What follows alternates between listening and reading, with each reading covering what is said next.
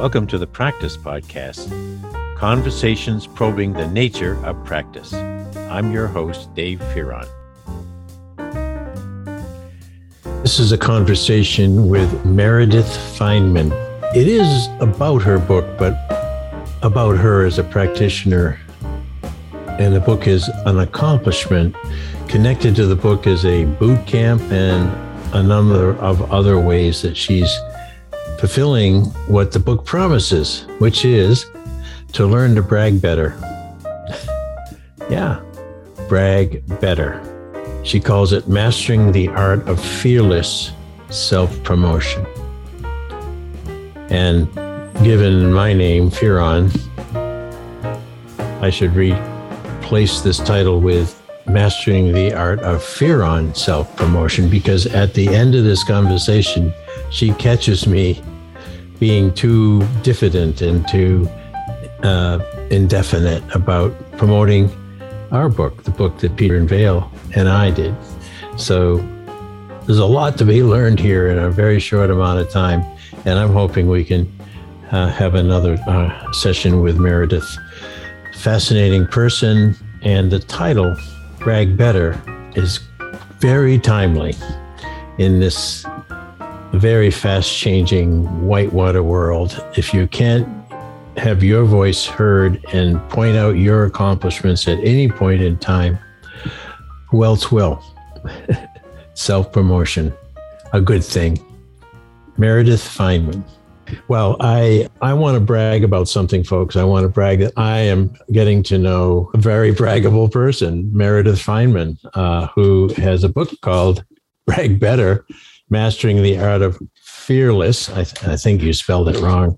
It should be fear-on self-promotion. Yeah. Meredith, but I'll forgive you for that.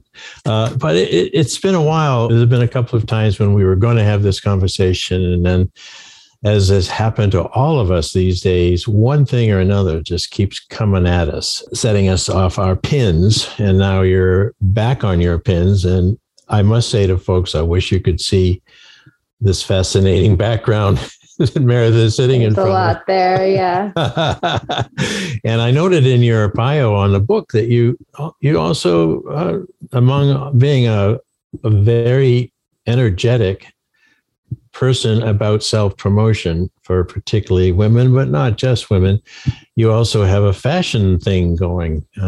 Talk a little bit about that first, because I see it kind of on your wall. Yeah, so I am an expert in sustainable fashion by way of resale, vintage, and secondhand. Basically, any clothing that belonged to someone else first, I've been buying and selling and advising since I was 11 is when I started doing this.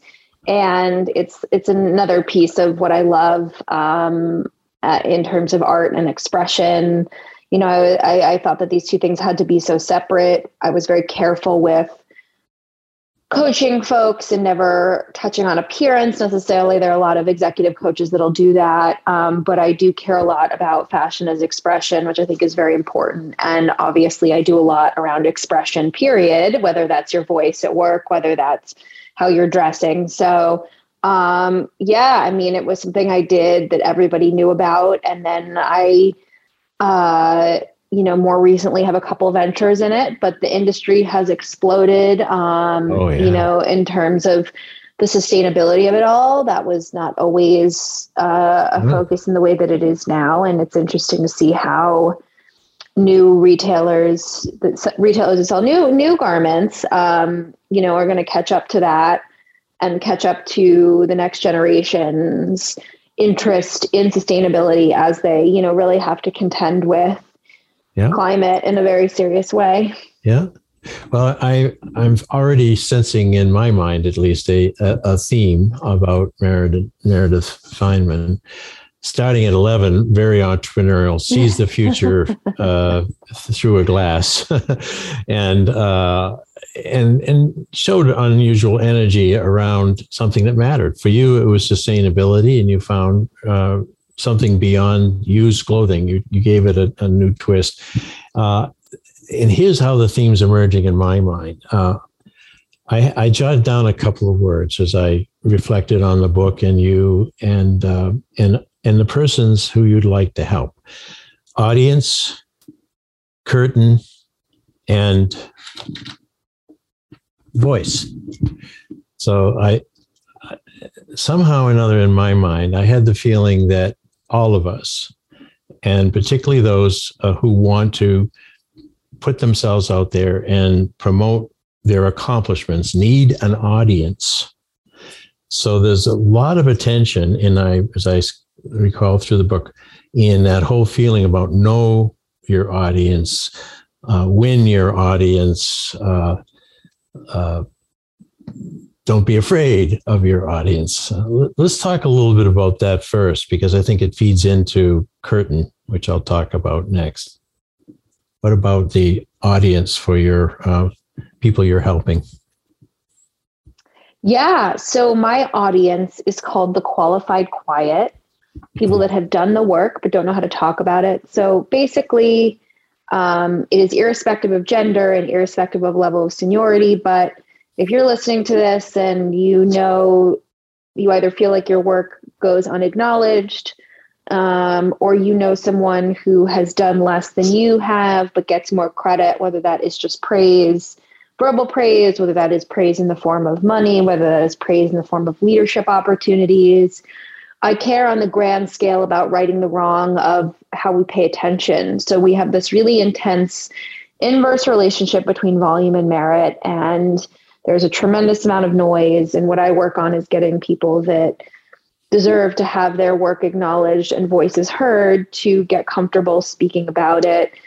I don't love putting the onus on that qualified quiet person, but I also know that getting those louder folks to be quiet is not something that is really very feasible or very likely. And so I always want to be very clear that these are, broken systems of how we pay attention, but also whose voices we pay attention to. And that is also intertwined with privilege and who we see as authority.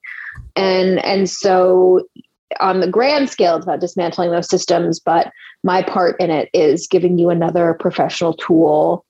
And this is a skill. A lot of people will say, I would rather just put my head down and do the work. Great work falls in the woods and doesn't make a sound. You can't get more money. You can't get that promotion. You can't be acknowledged. Yeah. And you really have to ask for it. And it's something that is hard to contend with, but it's a learnable, teachable skill that I've taught to tens of thousands of people at this point, through people that have bought the book, through people that do my Brag Better Bootcamp, through corporate speaking engagements. So it is doable. It's just a new skill. How did that audience start to matter to you? 11, it was close, but a little beyond 11, that audience has to matter to you a lot. You've reached out to a lot of people, and you've been very consistent about the essentially the unsung real heroes. And personally, how did that begin to matter to you? And then from there, evolved this wonderful business. Yeah, so I grew up in the media and politics bubble of Washington. I identify first and foremost as a writer. I am the child of a talking head and journalist, and the child of a vocal lawyer mother. I think seeing how to make noise as a profession very strategically was shown to me very, very young. And I've, been able to see how that system operates, particularly in media. So there's that. And then also always being unafraid to use my voice, but not understanding why that was so hard for other people, and then showing them how they could. Yeah. I was not curry a lot of favor necessarily with other people my own age for being as outspoken as I am, or I was a total teacher's pet, which is just like part of my identity, and I'm fine with it at this point. But, I think that I am too. what the hell? Yeah, that made a big difference in our lives. This is who I am. And I think that as I got into, I never had trouble sharing my voice in classrooms, in other settings. I had a lot of my own fears and insecurities, but the voice stuff was never was never one. And I started freelance writing when I was 18 years old. I'm now 35. And I was sort of unafraid to put myself out there with writing, with starting a business and starting a PR firm, which basically Brag Better is the Habits Publicist packaged in a way for every worker. But I have never been afraid to use my voice, particularly in print as well. I think a lot of that is just straight up genetic. And so that is sort of how a short version of how that came to be. Oh, and because I feel a very strong mission in what you're saying, that while it comes easily to you, and I'll admit to me, the empathy that it takes to look to your left or to your right and notice that while you're putting it out there, at least the other two people aren't. And I would add my curtain to this. You stepped out in front of the curtain very young, or it was literally open for you. Yeah. I know all the years that I taught in public colleges and universities. So the people who came there tended to not have a lot of confidence in bragging, of self-promotion. It was part of being perhaps the working class that came to my school, whom I loved to teach, but it used to bug the hell out of me. And I said this to Lizzie, who was in the podcast and introduced me to Meredith, folks, Lizzie Freudman, that I used to literally want to pick some of these folks up and put them out through the curtain onto the stage. But stage fright was palpable. Even if I brought in guests every week to class and I said, okay, have at our guests, ask a question, there'd be the bumps on the log. I would sit there, and one or two Merediths would be, I have a question and a really interesting one, and we'd have dialogue. So back to that feeling of what do you do? How did you feel for that person who just will not step through that curtain? Yeah, I think that I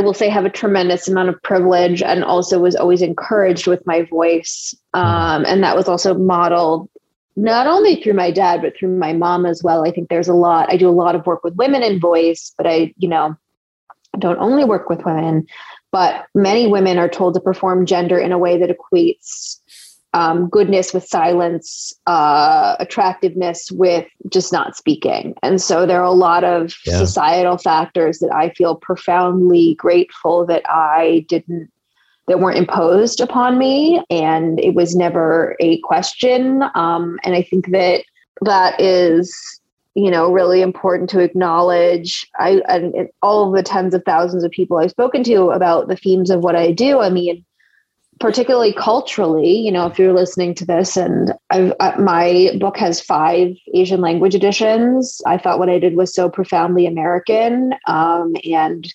deeply intrinsically opposed to Asian cultures of, quiet and community and not using your voice. But it turns out that people are very, very interested I'm not surprised. In those things. And I'll say, which is to say that your culture informs what you were told about gender or identity, or where you're from, or languages you spoke, or your parents, or, that informs also what I tell people is, take a second and think about some of your earlier memories about voice, or what was told to you at crucial ages, tweens, teens, about how you present in the world, particularly with your voice. And while that can be an additional factor that makes it hard, it does inform a lot about who you are. But, this is not just happening in a vacuum. Oh, right. And it's when Peter Vale and I set out on our collaboration to bring practice to the attention of anyone and everyone. And so why? Something as seemingly generic as practice on the surface. But when we started probing, and then Peter had already done a lot of conjecturing, which now is the book on practice as a way of being. What I'm getting at is that if you take out anything that we think is an aspect of practice, it has at its root, I choose, that's the key word, to pursue results, regardless of how difficult they may be in changing conditions, because I want the benefit of growth and learning that you get when that practice sets you down place after place in your life. So you really have to start the whole thing in terms of self-promotion with I choose.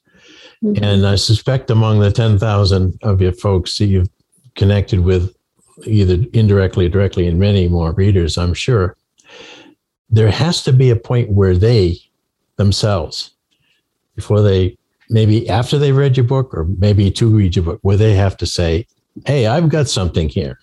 I am the best damn, and you fill in the blanks, that I know. But what about that moment of choice? It seems to me a lot of people don't make that choice. They just kind of go through and take on whatever role's handed to them, do a good job, but they don't have any passion. And they certainly don't want to stick their neck out. Well, let's talk about 2 or 3 things here. One, there's some straight up evolutionary stuff about sticking your neck out and separating yourself from a group of people. I had a lot of fright around public speaking, and some of that is straight up biological. I remember talking to Susan Cain about it, who wrote Quiet. She's one of the probably 24 people I interviewed for the book. If you were standing alone in front of a group of people, it usually meant that they were going to kill you. The stoning at the gate. You got to think about there is that straight up, deep seated human instinct. But what I'll also say is, one, this should not be done alone. Bragging better is a team sport. Get allies, friends, family, loved ones, colleagues to tell them you're working on this and have them help you. You do not have to do this by yourself. Yeah, that would help a lot. Yeah. And then the second piece is this is a practice that you will start. You can start wherever you are on it. I'm obviously on one very extreme end, but it's just something you practice your whole career. So there is no rush. It's never too early. It's never too late. But maybe that just looks like taking 5 minutes every week to commend yourself to yourself on one thing you've done. Maybe it's calling a friend, maybe it's telling a colleague, but it can just be straight up calling a friend and say, hey, I want to share with you, I'm working on, touting my work, and I feel comfortable saying it to you. I mean, you can start profoundly small. I don't care where you start, just as long as, again, even if you say it to your dog or cat, that's what matters. Yeah, I get it. And now, as I'm picturing in our fundamental way of thinking of practice, is the sort of the stream of results that we send out, into the future in our imaginations, but leave in our history in the past. But I'm thinking now, if I were going to lay out some results, given what you just said, Meredith, I would say, all right, I'll put one out. I parred the 11th today. Well, I'm a very undisclosed golfer. I don't like to play with other people. Now, the thing is, if I would put that out as a result, the next thing I would put right next to it is, and who did you tell? Or who would be impressed to know this, or who needs to know this in order to recognize me as an improving golfer? So that when we're listing our accomplishments, maybe we should have a parallel list, column B, which is where we can put the word out. Now, maybe I'm already taking something out of your book and claiming it as my own, but no. But that notion of adding into our achievement activity, it's making the choice to not just let any particular achievement fly away into the past, but to see if there's some way of hooking it to who could know this. And not just from a marketing or selling point, which is always very important, but who can know this so that I can lead? Because if you've done something that has leadership value and no one notices it, it fails as a leadership act as well. Mm-hmm. Yeah, it's really important to lead by example. And healthy pride is good for business. And if you are listening to this and you manage people, how are you fostering that environment? How are you modeling these behaviors? Because you never know who is watching you as well. I mean, There are people who've said lovely things to me about my book, Lizzie being one of them, and now we work together. But, I don't know who is seeing me or seeing you or seeing anyone do X and Y and Z. And the fact you're sharing it, inspires other people, but also they understand that it's okay to do this, that it is something that you should do at work. I also think you highlighted something that's really important, which is that when you are sharing your work, it's really, it's crucial that it's something you're proud of and you care about, but that you also give some context. So like, I don't know squat about golf. Like you could tell me whatever you just hit was like the best thing ever, or I have no idea. Yeah. So what's really important there is to make sure that a lot of people want to lead with an award or the shiniest, sexiest thing, which is not the best brags or things that you genuinely love and care about. But you have to give people, you're showing me an award, but you have to give people flex, yeah. Yeah, but you have to give people context for them to reward you and understand, especially, unless you're in their industry or intimately associated with their work, they don't know what that means. And it doesn't. And so it's always really important. Now, what I need you to do with that golf brag right now is I need you to explain what that means to me. Yeah. And frankly, the last piece of our way of thinking about practice is when you arrive in a particular context that your practice brings you. So context is very important for anyone to actually understand anything we say about practice. But when you're in that context, if I said that I parred the 11th at the competitive tournament golf course that Travelers just held its international tournament at 2 weeks ago, you'd go, that's amazing. But it's a little public course down the road. But I have been trying for almost 3 years at age now 79, but 76 when I started, to par that hole. Now we have context. Yes, it's a little public course. No one is going to get impressed by that, but they should be impressed to know that after all this years of being a really kind of a hacker, I finally achieved parring that hole. Oh, well, see that, but what you did was really give a great example and also show the importance of that. See, I need that context that you just gave me in order to commend you, in order to say, wow, that's really awesome. You spent all this time working on this thing and now you can do it. It's a tremendous example of not only sharing your work, but explaining to people. You have to assume that your audience knows nothing about whatever you're talking about. You have to really break it down for people, because that was a great example of my wanting to champion you, but I couldn't because it was something I didn't understand. And the truth is, most people want to champion your work, you, the proverbial you know, but you have to help them along too. Would you flip that over to, you mentioned supervisors, bosses, as we used to call them back in my day. It seems to me, as I've taught management for 50 some years, so I should be able to answer this question without even asking it. But I am asking it because one of the real sticking points that keeps coming up again and again in the Gallup polls and others is that managers don't appreciate me. Managers don't recognize my work. And so I'm going somewhere where they will. And now we have the great resignation process going on that Tom Casey and Lizzie have talked about. And I've certainly. So, and as part of your audience, going back to our first point, do you have manager leaders who are listening to you and saying, hey, I have a role to play in being a good audience for these, for the brags, if you will, from my employees? Yeah. I mean, listen, it's part of your job as a manager to help people feel acknowledged. It's not your job to make them feel acknowledged necessarily by the entire company, but it's really easy to say, have 15 minutes for your team every week and say, all right, everyone share a win so we can all, end on a high note this Friday and, have a win to go into the weekend. Maybe that win is simply making it through the week. But yeah, how are you also helping people do that? When it comes to being acknowledged, it could look like high praise from your boss, but it could also just look like being asked the question of, how can I help promote your work?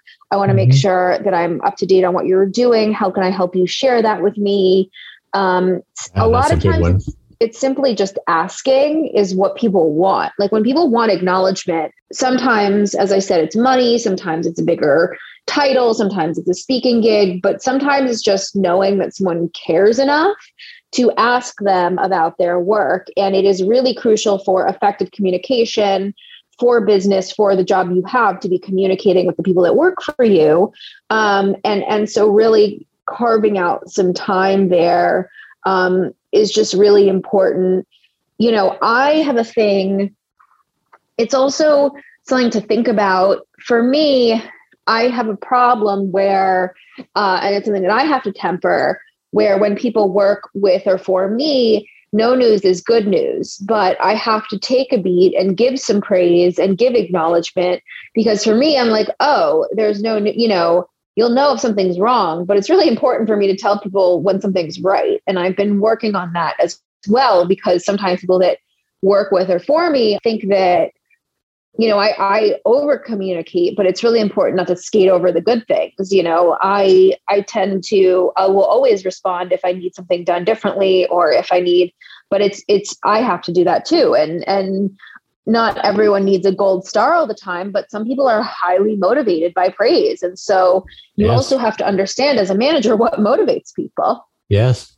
Well, and then I go back to my results stream again. If I were, you know, no one's training a TV camera on me when I'm playing golf, but if I were in a business setting, which most of the folks you're working with are, then the results of your practice have combined value. One is they always have result to you as a practitioner, because you're learning every time you're trying something and achieve it. But you're also being somewhat paid for those results, some of which will go almost largely to the company's benefit. But you're building a record of results, what we used to call the track record in the day. So being clear as a manager leader to a person, okay, among the results you're achieving here, these are some that really matter to us or me, you know, the company. So I'm looking for those in particular. Can you see that sort of seeding the conversation, you know, each time saying, I love all the things you're doing, but make sure of these three things, because these are the ones I'm really looking for. And when they get those done, that's where you go up and say, hey, I want the gold star.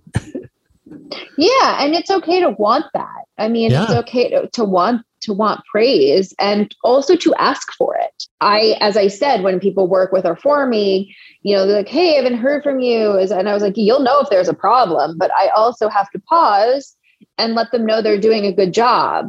Because I work very quickly. I'm intense. I'm type A, you know, I'm moving on to something else and working on other things. But it's very important if you manage people in any realm, which is something that I think is profoundly difficult. I mean, you know, bragging might be hard for you, but management, I think, is profoundly difficult. Definitely.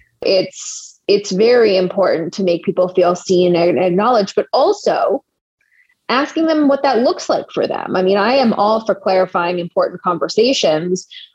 Maybe they do need that gold star, and maybe they don't, you know. Yeah. Say, hey, I want to make sure that I'm acknowledging your work. You know, what is the best way for me to do that? Maybe it's like, hey, they might not know, but you sure want to ask, because what if it's just literally having this conversation with them feels acknowledging enough? But if there's a way I can do it that is what they want to hear and will make them feel valuable, then that's what I want to do. It gives the practitioner then some custom work to do, because they have to become very good at telling different people how it would be most beneficial for them to be recognized. So it's not one size fits all. But also you shouldn't have to be guessing. That's it. Just take the guesswork out, because, you know, they're hiding behind the curtain. They're peeking out through the little hole. They see the who's out there, what do they want, rather than saying, okay, now I know who's out there, and now I know what they want. I'm going to play to the hard to this guy's crowd, soft to this guy. These are the ones who already love me. These are the ones I have to convince. But managing that expectation, your own expectation, is coming across to me as something that any one of us should work on. all that matters in business. I've been in business for myself 13 years, but longer if you can, count the freelance writing. So for a long time, the only thing that matters is expectations.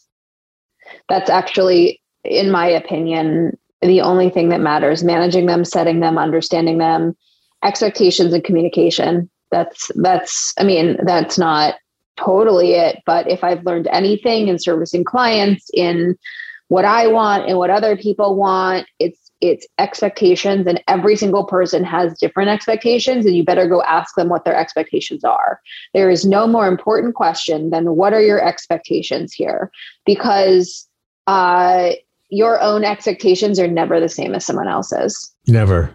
It's stunning how the mismatches come in unless you can communicate. So conversation there becomes an extremely important gift to bring to the moment. Is, we've got to match expectations. We've got to talk about this. That's because here's the other thing. Now I have the Brag Better framework and my boot camps, but when I was working as a publicist, if I had a client, I always ask people for, their goals first. You can get attention in any direction, but if it's not towards the avenues you want, for example, like there are lots of different examples in the book, but if I have a client who wants to sell their company to a short list of 10 larger companies, well, where are their eyeballs? Where are they paying attention? What are they reading? What are they looking at?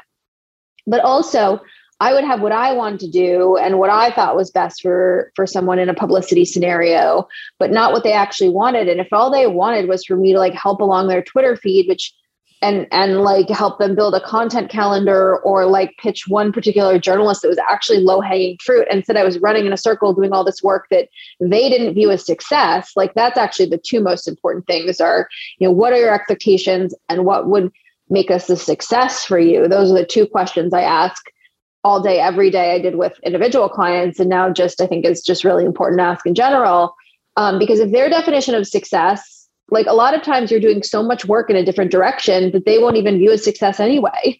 So it's a waste of everyone's time and energy. It's true. And we don't want it. We've learned through the pandemic and now coming back into something seeming like a new time, but at least we can get back together, is that the time wasting, it becomes, I think, something that we're now as conscious of in some ways as we are inflation.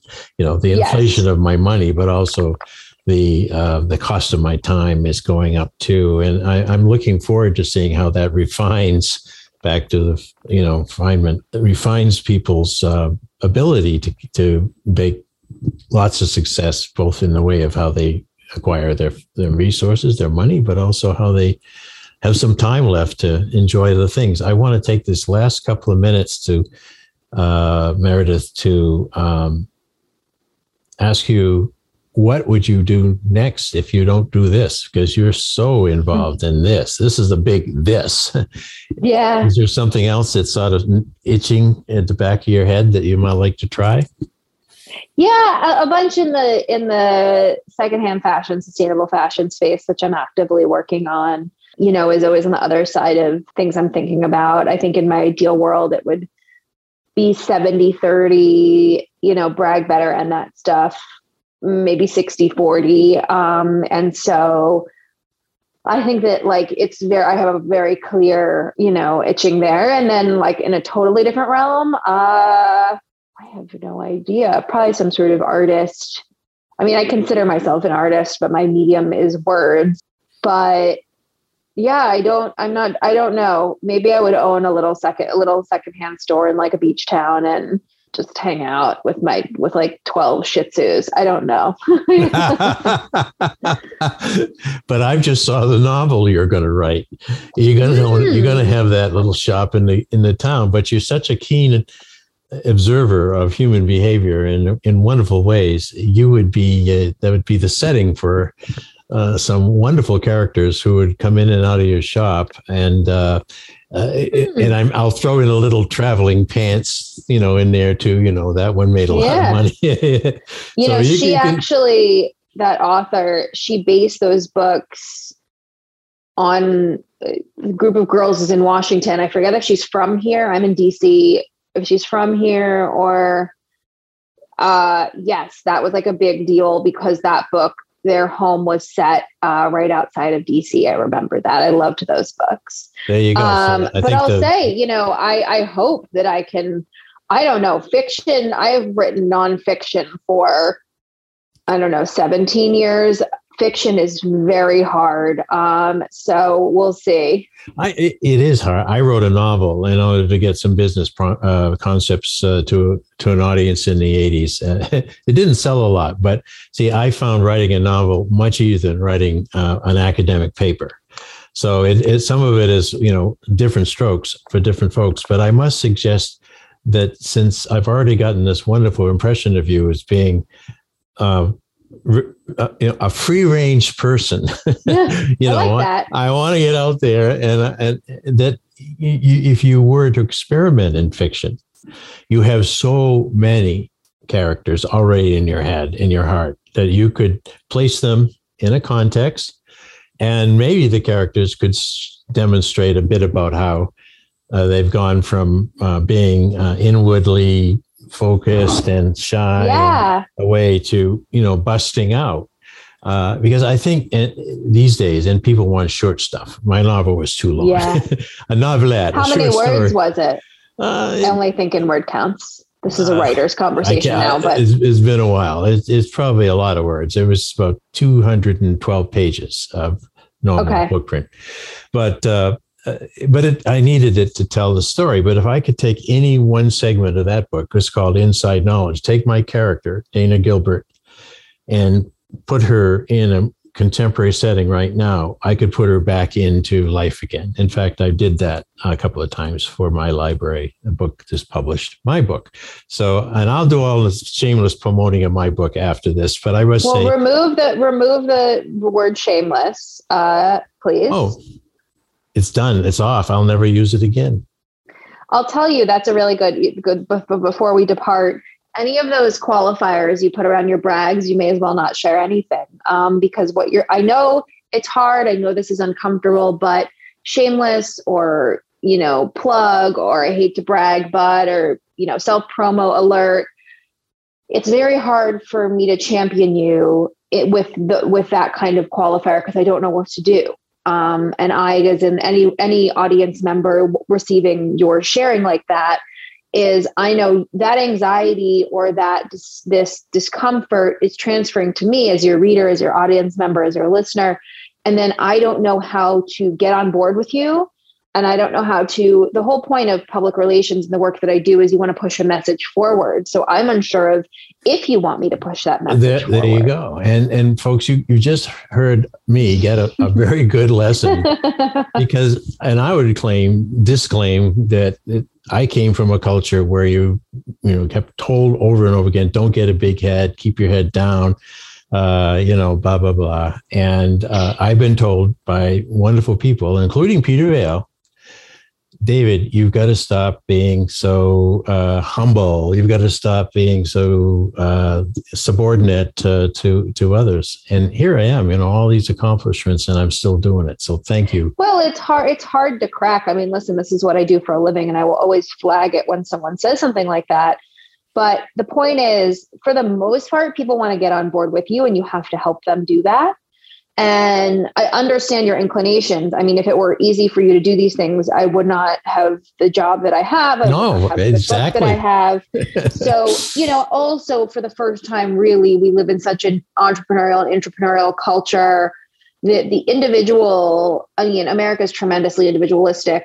And this book has been printed in a lot of different languages, and it's of interest in a lot of different countries. It's an essential part of work now.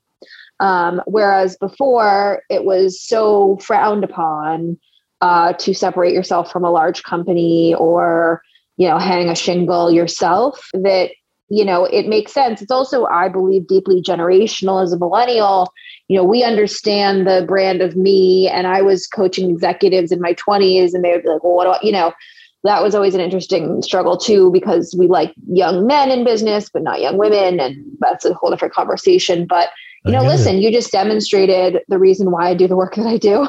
And there you have it. This has been a wonderful conversation, Meredith Fineman.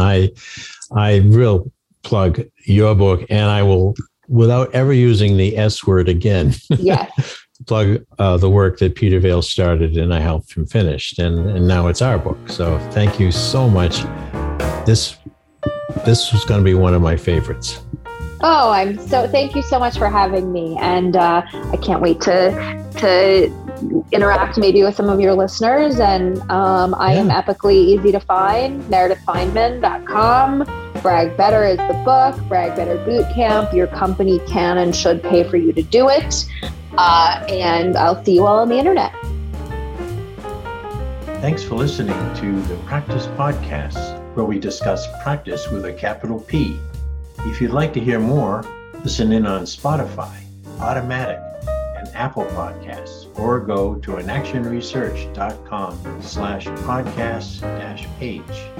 And if you'd like to learn more about social inaction and the nature of practice, head over to inactionresearch.com for more information. Thank you for supporting this show.